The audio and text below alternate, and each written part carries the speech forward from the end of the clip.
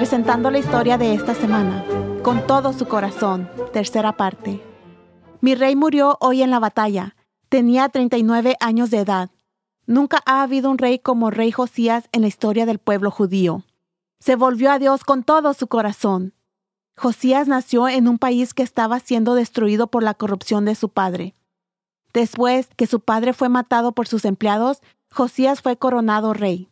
Él tenía 8 años, y por otros 8 años se le vio escasamente. Cuando Josías tenía 16 años, me convertí en su secretario. Un día me dijo: «He estado cantando canciones del rey David». David habló con Dios y fue guiado por él. Quiero conocer a Dios y cómo Él ha trabajado en nuestra historia.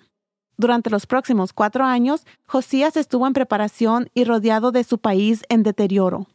Incluso su palacio tenía ídolos extranjeros en su techo. Estudió historia judía con el historiador de la corte y con Josias, el sumo sacerdote.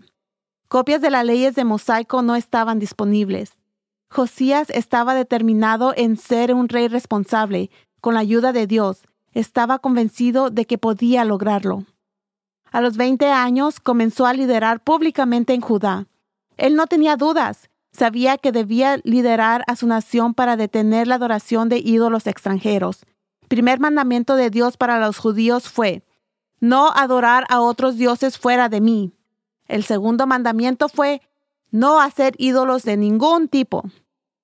Josías dirigió el trabajo de destruir toda la parafernalia relacionada con la adoración de ídolos. Miles de ídolos habían sido colocados en los hogares, en las entradas de la ciudad y a lo largo de las carreteras. Esos ídolos fueron demolidos. El templo de Dios fue dedicado para que la gente adorara a Dios. Ahora tenía ídolos dentro y fuera, incluso las viviendas dedicadas para la prostitución masculina. Los ídolos y viviendas fueron destruidos. El altar donde los niños fueron sacrificados en el fuego para complacer a los dioses ya no existía. El pueblo de Judá fue retado a buscar a Dios. Cuando Josías tenía 26 años, Josias, el sumo sacerdote, irrumpió en el palacio y anunció: «He encontrado una copia del libro de la ley que Dios le dio a Moisés. Nunca antes había visto una. Encontré en la tesorería del templo». El rey Josías dijo: «Leérmelo». Josias leyó discursos de Moisés, recordando a las personas de su rebelión contra Dios y las consecuencias. Moisés animó a la gente a renovar su promesa de amar a Dios y obedecer sus mandamientos.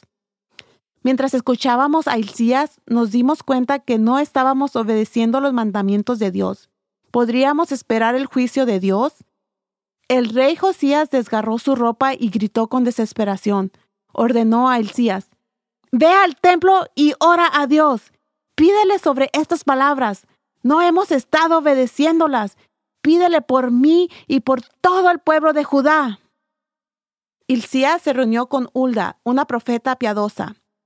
Ella dijo: «Este es el mensaje de Dios. Ve al hombre que te ha enviado. Dile que el pueblo de Judá será destruido, porque ellos me han abandonado y adoraron a dioses falsos. Pero rey de Judá, ya que se ha humillado, no voy a enviar el desastre prometido hasta después de tu muerte». Cuando el rey Josías escuchó el mensaje, él envió un mensaje a su pueblo: «Vamos a Jerusalén, debemos reunirnos». Cuando se reunieron, les leyó el libro de la ley. Se comprometieron a mantener los mandamientos de Dios con sus corazones.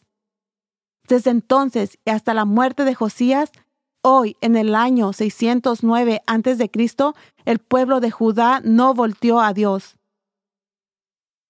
Soy Elena Gámez con una historia de la Biblia de un rey que quería conocer a Dios. Encuentra historias de la vida en thisweekstory.com.